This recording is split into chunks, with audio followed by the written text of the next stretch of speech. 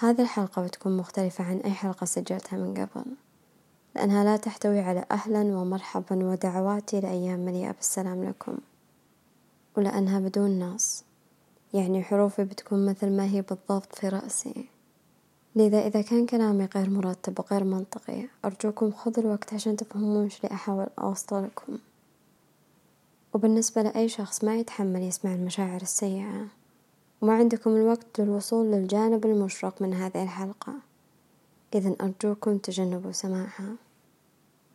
من 1.5 شهر تقريبا قررت أنهي الموسم الأول، لأنه أخيرا بديت أتطور في التسجيل، الجودة تحسنت وما كان عندي رغبة أدمج جودة بدايتي بجودة الآن إذا كلامي منطقي.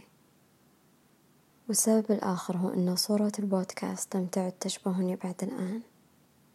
لما بدأت هذا الطريق وكنت مستعدة أشارك العالم أجزاء مني، كانت حوافي الحادة موجودة بالطريقة اللي أتكلم فيها، وموجودة بصورتي ونوع الكلمات اللي شاركتها، وحتى حساباتي ما أشارك فيها الكثير عني، وكأني أقول للعالم هذا الباب راح يقودك مباشرة لي. أنا في الحقيقة أعرف أني مقفلة الباب بإحكام وخبأت المفتاح. هدفي الآن هو أني أخفف شخصيتي الرسمية معكم شوي على الأقل، إلى الوقت اللي أنا أكون مألوفة بالنسبة لكم وأنتوا تكونوا مألوفين بالنسبة لي. وأعتقد هذه أول حلقة بسقط فيها أحد الجدران اللي تمنع وصولكم لي. كانت الخطة أني أوصل ل10 حلقات بعدها أبدأ من جديد، لأن الرقم 10 يمثل نهاية مرحلة وبداية مرحلة جديدة. حتى في رسائل الكون لما تتكرر عندكم الأرقام 1 و2 وبعدها 3 وتوصلون للرقم 10، اعرفوا أن بعد 10 راح تبدأ مرحلة جديدة، مرحلة راح تكون مختلفة بالنسبة لكم، مرحلة ما بعد الشفاء وبداية إنجازات. لهذا السبب 10 كان مناسب وكنت راح أعتمده، لكن الوصول ل10 يتطلب مني أمشي مسافة طويلة، وما أعتقد عندي القوة والرغبة عشان أوصل لها. وبعدها قررت 8 حلقات، لأن 8 عدد زوجي، ولأني حددت الموضوعين اللي راح أتكلم فيهم. تقريبا كانت مرحلة مستقرة بالنسبة لي، وضعت مواعيد للحلقات الجديدة وكنت ناوية ألتزم فيها، لأن كتابة المحتوى صار أسهل الحين بعد ما تعودت عليه. جلسات التصوير وحساباتي والخواطر اللي أكتبها في اليوتيوب كل شيء كان مستقر. ووقتها جيت فكرت أن هذه أكثر مرحلة مستقرة مرت فيها من وقت طويل، لكن حدث الغير متوقع. الأمور خرجت عن السيطرة، وصلت لمرحلة بديت أنسى فيها، أنسى شعور الحياة وهدفي وتأثير صوتي وكلماتي. سبب وصولي لهذه المرحلة لأن شخص أتلف جوالاتي وأفقدها ذاكرتها. عمل استمر ل6 شهور ضاع في 6 ثواني قدام عيني. اللي صار هو أني أصبت بنوبة هلع. ما أعتقد الكل يعرف، لكن عندي تاريخ رائع مع نوبات الهلع، أحيانا أسيطر عليها وأحيانا تفلت وتسبب أضرار أكبر مني. ضاع مستقبلي، كنت أرددها لنفسي ولأي شخص يطالعني أو فقط يحط عينه بعيني. أنا ما عندي لا القوة ولا الجهد عشان أبدأ من جديد، أصلا خيار البدء من جديد خيار غير متاح بالنسبة لي. قبل أسبوع من بدء شهر ديسمبر كان مفروض أطلق الحملة الترويجية للبودكاست، وجهزت كل شيء للبدء، لأني أحب التفاصيل. سويت شيء مرة يشبهني وكنت متحمسة أبدأ، لكن كل شيء توقف فقط عندي. الآخرين من حولي يتحركون وأنا واقفة.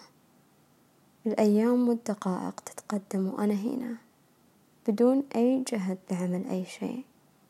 حتى جلسة الصباح صايرة مرة صعبة علي. إلى الآن بقايا نوبة الهلع موجود، لكن قدرت أسيطر على جزء كبير منه. لكن كنت أفكر لو أني ما وصلت لهذه الصلة القوية مع نفسي كان أخذ مني أكثر من أسبوع. يمكن سنة أو سنتين أو أكثر عشان أحتوي الصدمة اللي صارت لي وما أعطيها القوة عشان تشوهني. لأن لما يصير لي شيء سيء يكون الغرق بداخل نفسي سهل. لما أغرق ما أقدر أشوف النور بسرعة، وبالتالي ما أقدر أنقذني. لكن هالمرة مختلفة، احتجت أسبوع واحد لبدء الشفاء من شيء سبب لي صدمة. هذا مو معناته أني سويت فعاليات عشان أشحن نفسي، لأن أصلا ما عندي الطاقة، لكن فقط غيرت زاوية رؤية عقلي للأمور. لأن وقتها عقلي كان مبرمج على أنه راح يبذل جهد أكبر عشان أحافظ على المرحلة المستقرة اللي أنا وصلت لها. لكن الحين أنا أطلب منه يتوقف تماما عن العمل وعن بذل أي جهد. لذا عقلي راح يفهم قراري بأنه شكل من أشكال ضياع الوقت، بدلا من أني أستغل الوقت المتاح لي في هذه الحياة. وبالتالي مشاعري السيئة بتكون أسوأ، لأن عقلي مو جالس يتفهمني. لذا أعدت برمجته من جديد بحيث يشوف التوقف المفاجئ هو شيء ضروري، ويعد شفاء بالنسبة لي. وأخذ مني 5 دقايق عشان ألاحظ الخطوة التالية اللي لازم أتخذها، الخطوة الوحيدة، وأسلك طريق صعب علي، طريق أرفضه، فقط لأنني أمتلك هدف سامي ومهم. كل عضو بداخلي لما أتفهمه أطلب منه يتفهمني في المقابل. لذا لما تفهمت عقلي طلبت منه يتفهم جانبي اللي صعب يتقبل الحياة أحيانا، الجانب اللي يبي يودع العالم للمرة الأخيرة. لهذا السبب خيار الاستسلام دائما متاح بالنسبة لي. متى ما أبي أقدر أتوقف وأستسلم. لما أتحت لنفسي خيار الاستسلام نفعني بشيء واحد، أني أقدم كل مجهودي لما أشتغل على أي شيء. لهذا السبب أعامل كل فرصة تجيني على أنها الفرصة الوحيدة اللي رح يعطيني إياها هذا الكون. أنا ما أفكر مثل ما يفكرون الناس أن إذا فشلت في هذه الفرصة رح تجيني فرص كثيرة. لا، أنا أفكر أن وقتي في هذه الحياة محدود، عشان كذا ليش أنتظر فرصة ثانية تجيني وأنا أقدر أقدم أفضل ما عندي من المرة الأولى. لكن خيار الاستسلام أفسدني بجوانب كثيرة. أولها صعوبة إني أتقبل الأشياء اللي ما أقدر أغيرها. من كنت صغيرة نوع الدرع اللي أحمي فيه نفسي حاد وعدواني، وما يتردد باتخاذ أي خطوة للتسبب بأذى لشخص جالس يضرني. وما اعتقدت في يوم أني بحاجة لتغيير نوع الدرع. كنت أسمح بالتطور في كل جزء مني، ما عندي طريقة حمايتي نفسها. من كنت صغيرة كأني وضعت نفسي في صندوق، أنا جالسة أكبر والصندوق نفس الحجم، وتسبب في أنه يعيق نموي باتجاه الحياة، وأني أستقبل خيرات هذا العالم بشكل أفضل. المفترض يتغير شكل الدرع مع تغير جسدي وتفكيري وقوتي اللي كانت تزيد كل يوم أكثر من اللي قبله. وهذا اللي جالسة أتعلم الآن، أني أحمي نفسي بطرق أفضل. هل أتوقف عن مشاركة أفكاري اللي يمكن ما تكون منطقية بالنسبة لكم؟ نفذت أسبابي، وما أقدر أبرر لكم ليه هذه الحلقة أصلا بدون نص، وليه ما قلت لكم أني راح أنهي الموسم الأول وتوقفت. لكن بقول لكم شيء عني، أنا لا أخجل عن التعبير عن مشاعري والاعتراف بها سواء كانت جيدة أو سيئة، ولأني ما أشارك تفاصيل الأمور السيئة اللي تصير لي، أقولها كألغاز عشان ما حد يفهمها. وهذا الطبع كان فيني من كنت صغيرة. بس أنا أؤمن أن المستمعات اللي يسمعون لكلامي وبودكاسي أنتم مرة ذكيات، فرح تفهمون أشياء كثيرة لأني لأول مرة بسمح لأشخاص أكثر أنهم يفهموني، يفهمون الظروف اللي أنا جالسة أمر فيها، ويفهمون حتى مشاعري. بقول لكم شيء منطقي وواضح الآن، إحنا ما نعيش فقط مع شياطيننا من الجانب المظلم منا، إحنا نعيش مع أشخاص يحملون الشر بداخلهم، أشخاص خسروا أحلامهم وأهدافهم بيحاولون بكل جهدهم يخسرونك حلمك وهدفك. هم بعد أشخاص ما راح يتفهمون كيف شخص مستعد يبذل كل جهده لتحويل الحلم لواقع. وليت الأمر يتوقف عند الأحلام، بعد بيفقدونك إيمانك باللي حولك، بداية بنفسك والكون وكل شيء تؤمن فيه. عندهم القدرة لتوليد المشاعر السيئة بداخلك، غضب، حزن، يأس، وبيساعدونك تتحول لوحش، وبعدها بينكرون إنهم كانوا السبب. بالنهاية أنت بتكون الشخص السيء مو هم. إحنا نتعامل مع أشخاص أغلب المفاهيم عندهم مشوهة. الحب إذا ما كان مؤذي معناته مو حب، فبالتالي ما راح يقبلون أي حب مليء بالسلام، مليء باللطف، ومليء بالطمأنينة، وخالي من أي تلاعب بالمشاعر. ومفهوم العائلة عندهم قريب، احتمال كبير تتلقى الحب السام والأذى من اللي حولك، وراح تسمع جمل مثل عائلتك تخاف عليك وتبي مصلحتك. يعاملوننا وكأننا ما نفهم إلا لما ننضر وننحرم من أشياء نبيها، وما يعرفون أن الاحترام والحب اللي يجي من مشاعر مليئة بالسلام أقوى من اللي يجي من مشاعر مليئة بالخوف. ما عندهم أي فكرة على الإطلاق، لأن الحب اللي جالسين يعطونه الآن لأطفالهم نفسه هو الحب اللي تلقوه من أهاليهم، وبدلا من أخذ الوقت لتوعية النفس وإصلاح كل الشوائب المتعلقة، اختاروا يعيدون نفس التاريخ. في نقطة أبي أتكلم فيها، لكن لأني أشارككم أفكاري كما هي في عقلي، أحس من غير العادل أني أتكلم فيها الحين، غير عادل لنفسي وغير عادل لكم. لكن بعد أؤمن أن احنا نتشارك في بعض الأفكار المظلمة، لذا بشارككم جزء منها. تكلمتكم عن الاستسلام، صح؟ أنا تحديدا أقصد الموت. أذكر مرة قلت لهند أنا أحب الموت بقدر حبي للحياة، ربما أكثر قليلا. أنا ما أشوف الموت كنهاية سيئة، أشوفه كمنفذ ومخرج، نهاية لكل البؤس والحزن والثقل اللي نحمله. وأعرف أني مو لوحدي أحس بهذا الشعور، وأعرف بعد أنه راح تجيني انتقادات كثيرة لأني جالسة أتكلم عن الموت بهذه الطريقة، لأن إحنا جالسين نعيش في مجتمع يرفض أي مشاعر غير مشاعر الفرح والسعادة والتفاؤل، وغيرها مرفوض. وحتى يرفضون حاجة ورغبة أجسامهم بأنها تحس بالحزن، هذا ينقلب بعدين ضدهم ويوصلون لأماكن مظلمة صعب ينقذوا أنفسهم منها.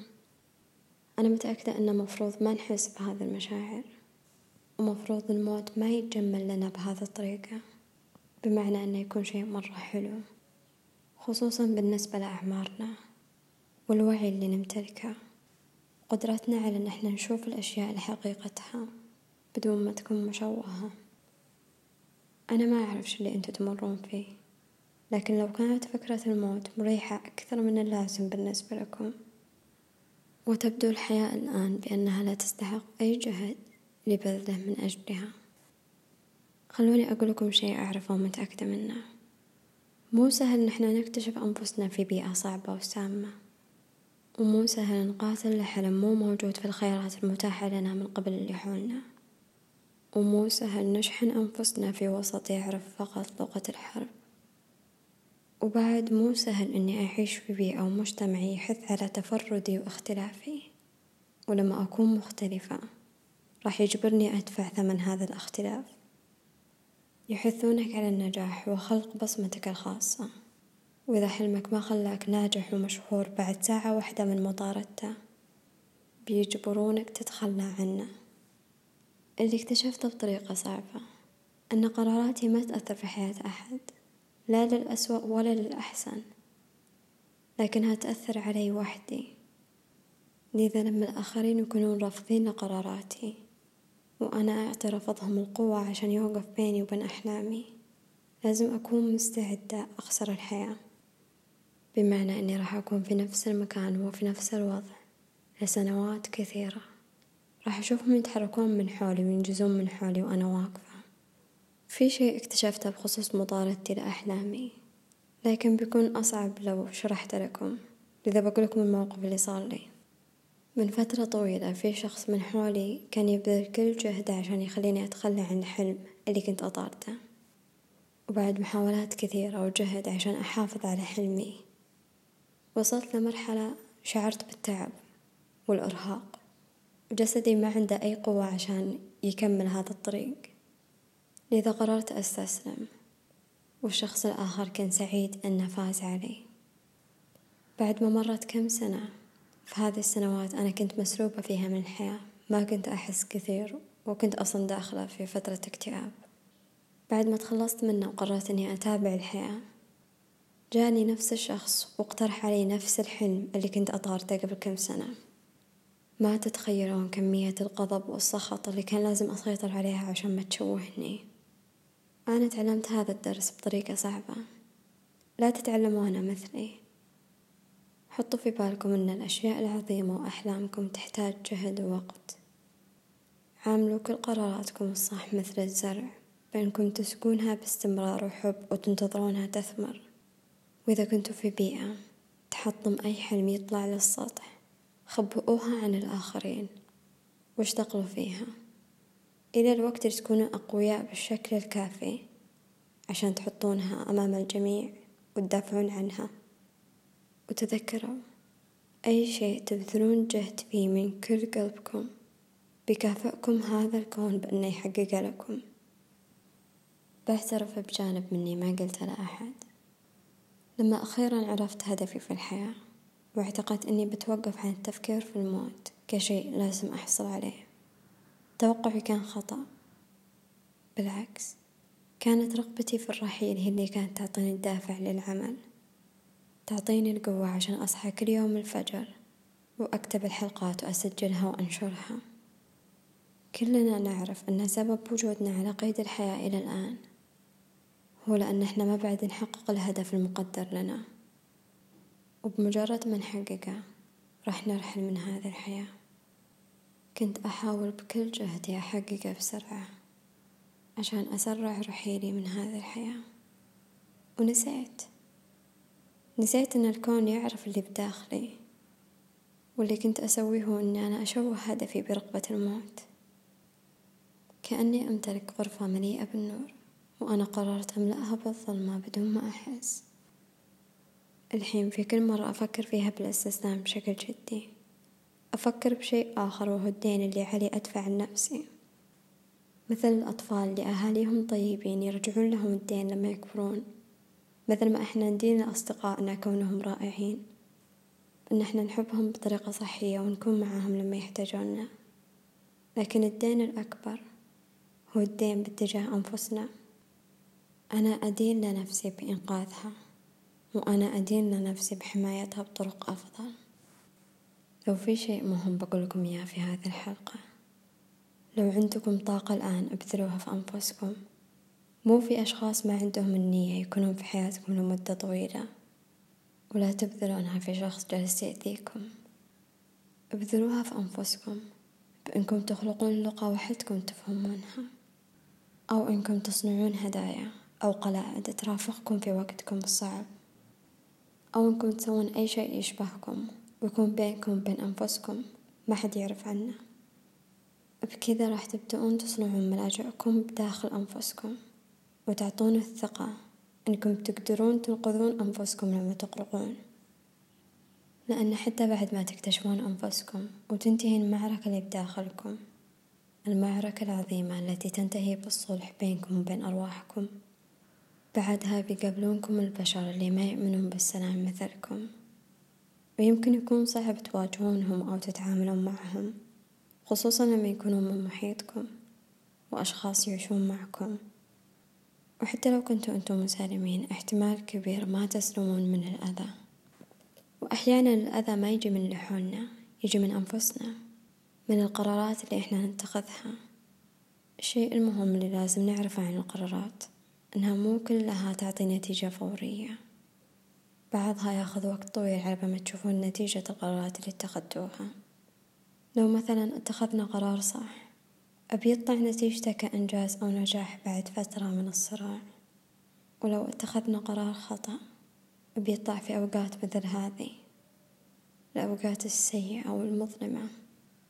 ليه أنا جالس أقول لكم هذا الكلام؟ لأن الفترة اللي قبل بالنسبة لي كانت سيئة. قلت لنفسي That's it. This is the end. I will lose my mind. ارتطمت بقوة بالأرض، لكني وقفت بسرعة وبثبات، لأن كل قلادة وكل رسالة وكل عزلة استمتعت برفقة نفسي فيها، وكل الطقوس اللي كنت أسويها مع نفسي، وصديقاتي اللي كانوا يكلموني ويرسلوني مقاطع تشبهني وهم ما عندهم أي فكرة عن اللي جالس يصير لي. هذا كله كان يعطيني القوة. لأول مرة أعرف شعور الأبطال الخارقين لما تشفى جراحهم بسرعة. سألت نفسي لو أني ما صنعت قلادة ترافقني وتعطيني القوة لما أحتاجها، ولو أني اخترت أصدقاء مختلفين عن صديقاتي للحين، أو اخترت أبعد الكل عني وأكون لوحدي، كيف بيكون تعاملي مع قراراتي الخطأ أصعب الحين، وإنقاذ نفسي بياخذ وقت أطول. ما كنت أؤمن بالمشاركة، حدودي الكثيرة ما تسمح لي، لكن بدأت البودكاست لأني أؤمن أن في شخص في مكان ما موجود لوحده، ويعتقد أن ما حد يحس فيه ولا يفهم ثقل وصعوبة شعوره. لذا أبي دائما صوتي يرافقكم ويثبت لكم أن الأوضاع جد تتغير. هل سبق مريتوا بوقت صعب وتحسون أنه مستحيل يتغير أي شيء، وأنه رح يرافقكم لفترة طويلة وما رح تقدرون تتجاوزونه، وفجأة كل شيء يتغير وتوصلون لمرحلة السلام، ولما تتذكرون ذيك الفترة الصعبة تحسون أنه كيف تجاوزتها، كنت غارقة بظلمتي، كيف تخلصت منها. هذا بالضبط اللي أبي أذكركم فيه وأذكر فيه نفسي. أنا ما أحب جملة هذا الوقت سيمضي، لأن الناس جالسين يستخدمونها في مواضع تثير غضبي، لكن بقول لكم إن لذا بقول لكم شيء يشبهني وأعرفه. هناك دائما بر من الأمان في الوقت اللي كنا نعتقد أنها النهاية. لو كان في سبب واحد يبرر ليش أنا شاركتكم مشاعري السيئة والثقيلة، بيكون لأن يمكن إحنا نعيش في نفس المجتمع، يمكن بعد نفس الظروف، خصوصا علينا إحنا كنساء. لما يكون حلمك مختلف عن الزواج والإنجاب، وقتها من حق هذا المجتمع يسربش حياتك. أو يمكن تعيشون مع أهل كلام الناس يهمهم أكثر من قدرتك على تحقيق السلام بداخلك والفوز بحياة تشبهك وتشعرك بالفرح. أو يمكن تتعاملون مع أشخاص ما تقدرون تكونون حقيقيين حولهم. بالنسبة لي ما أقدر أوصف لكم إيش قد أنا مرة ممتنة، لأن أصدقائي يتفهمون جوانبي المظلمة. لما قررت أبدأ أتكلم عن الموت بصوت عالي كموضوع يستحق أن احنا نتكلم عنه، ولا واحدة من صديقاتي غيرت في ديانتي وجلست تنصحني، لأن بالنسبة لهم اللي يؤمن بالله ممنوع ومحرم عليه يحس بالموت.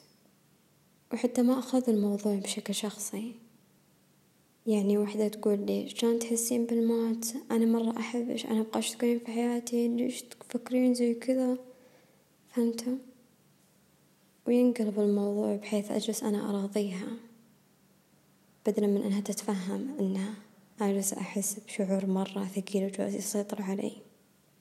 لهذا السبب خذوا الوقت لإيجاد الأشخاص اللي يشبهونكم، اللي يتفهمون أفكاركم ويتفهمون ميولكم ويتفهمون إيش الديانة اللي أنتوا عليها، لأن في نهاية الأمر كل هذه المظاهر ما تفيد، خصوصا لما تطيحون في وقت مرة صعب. كلنا نعرف أن الشخص الوحيد اللي تحتاجه عشان تنقذ نفسك فيه هو أنت، لكن صدقوني الصديقات يساعدون، والصديقات الصح بيحولون أي فترة صعبة عليكم لفترة خفيفة ومليئة بالسلام.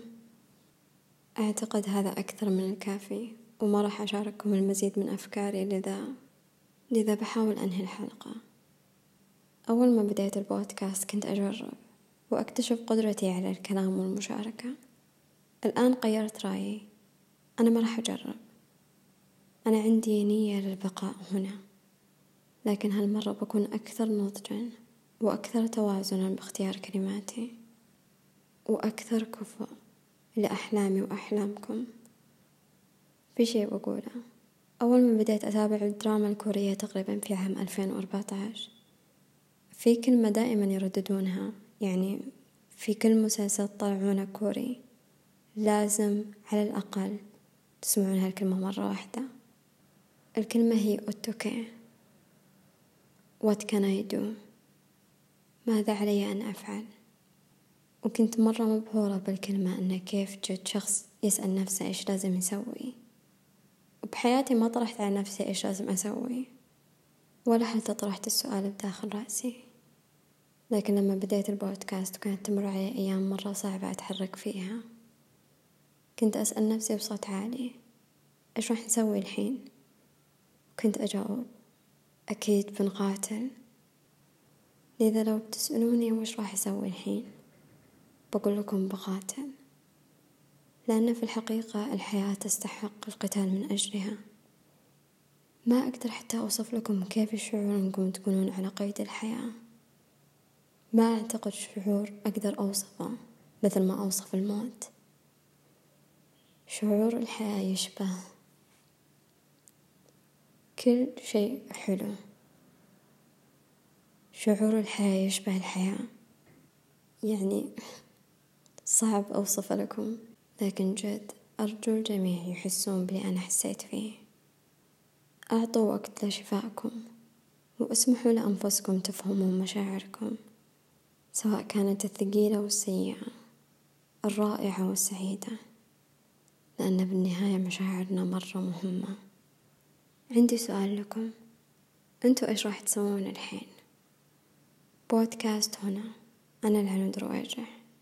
كونوا بخير أينما حلت بكم هذه الأرض. تتوقعوني خلصت صح؟ في شيء أبي أسويه. كات. الموسم الأول من بودكاست هنا انتهى. انتظروني في الموسم الثاني. بوانوسا. أو ماي جاد، لازم أهلك صح؟ أوكي. باي.